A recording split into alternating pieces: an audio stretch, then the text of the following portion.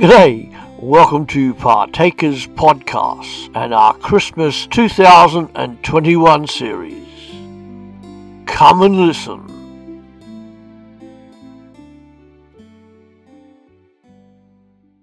Today we are praying some prayers of the church.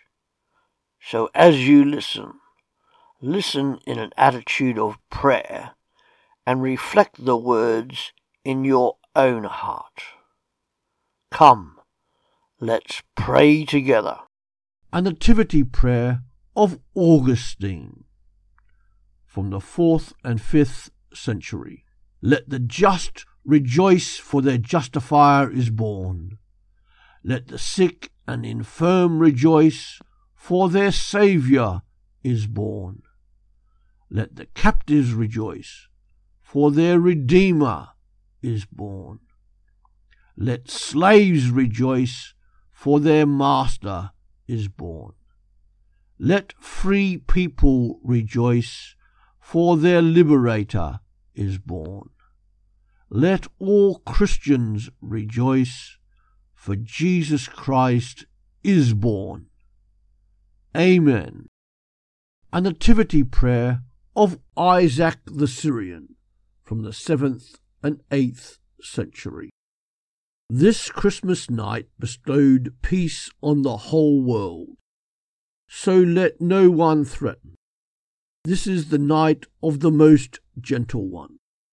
Let no one be cruel. This is the night of the humble one. Let no one be proud. Now is the day of joy. Let us not revenge. Now is the day of goodwill. Let us not be mean. In this day of peace, let us not be conquered by anger. Today the bountiful impoverished himself for our sake. So, rich one, invite the poor to your table. Today we receive a gift for which we did not ask. So let us give alms to those who implore and beg us.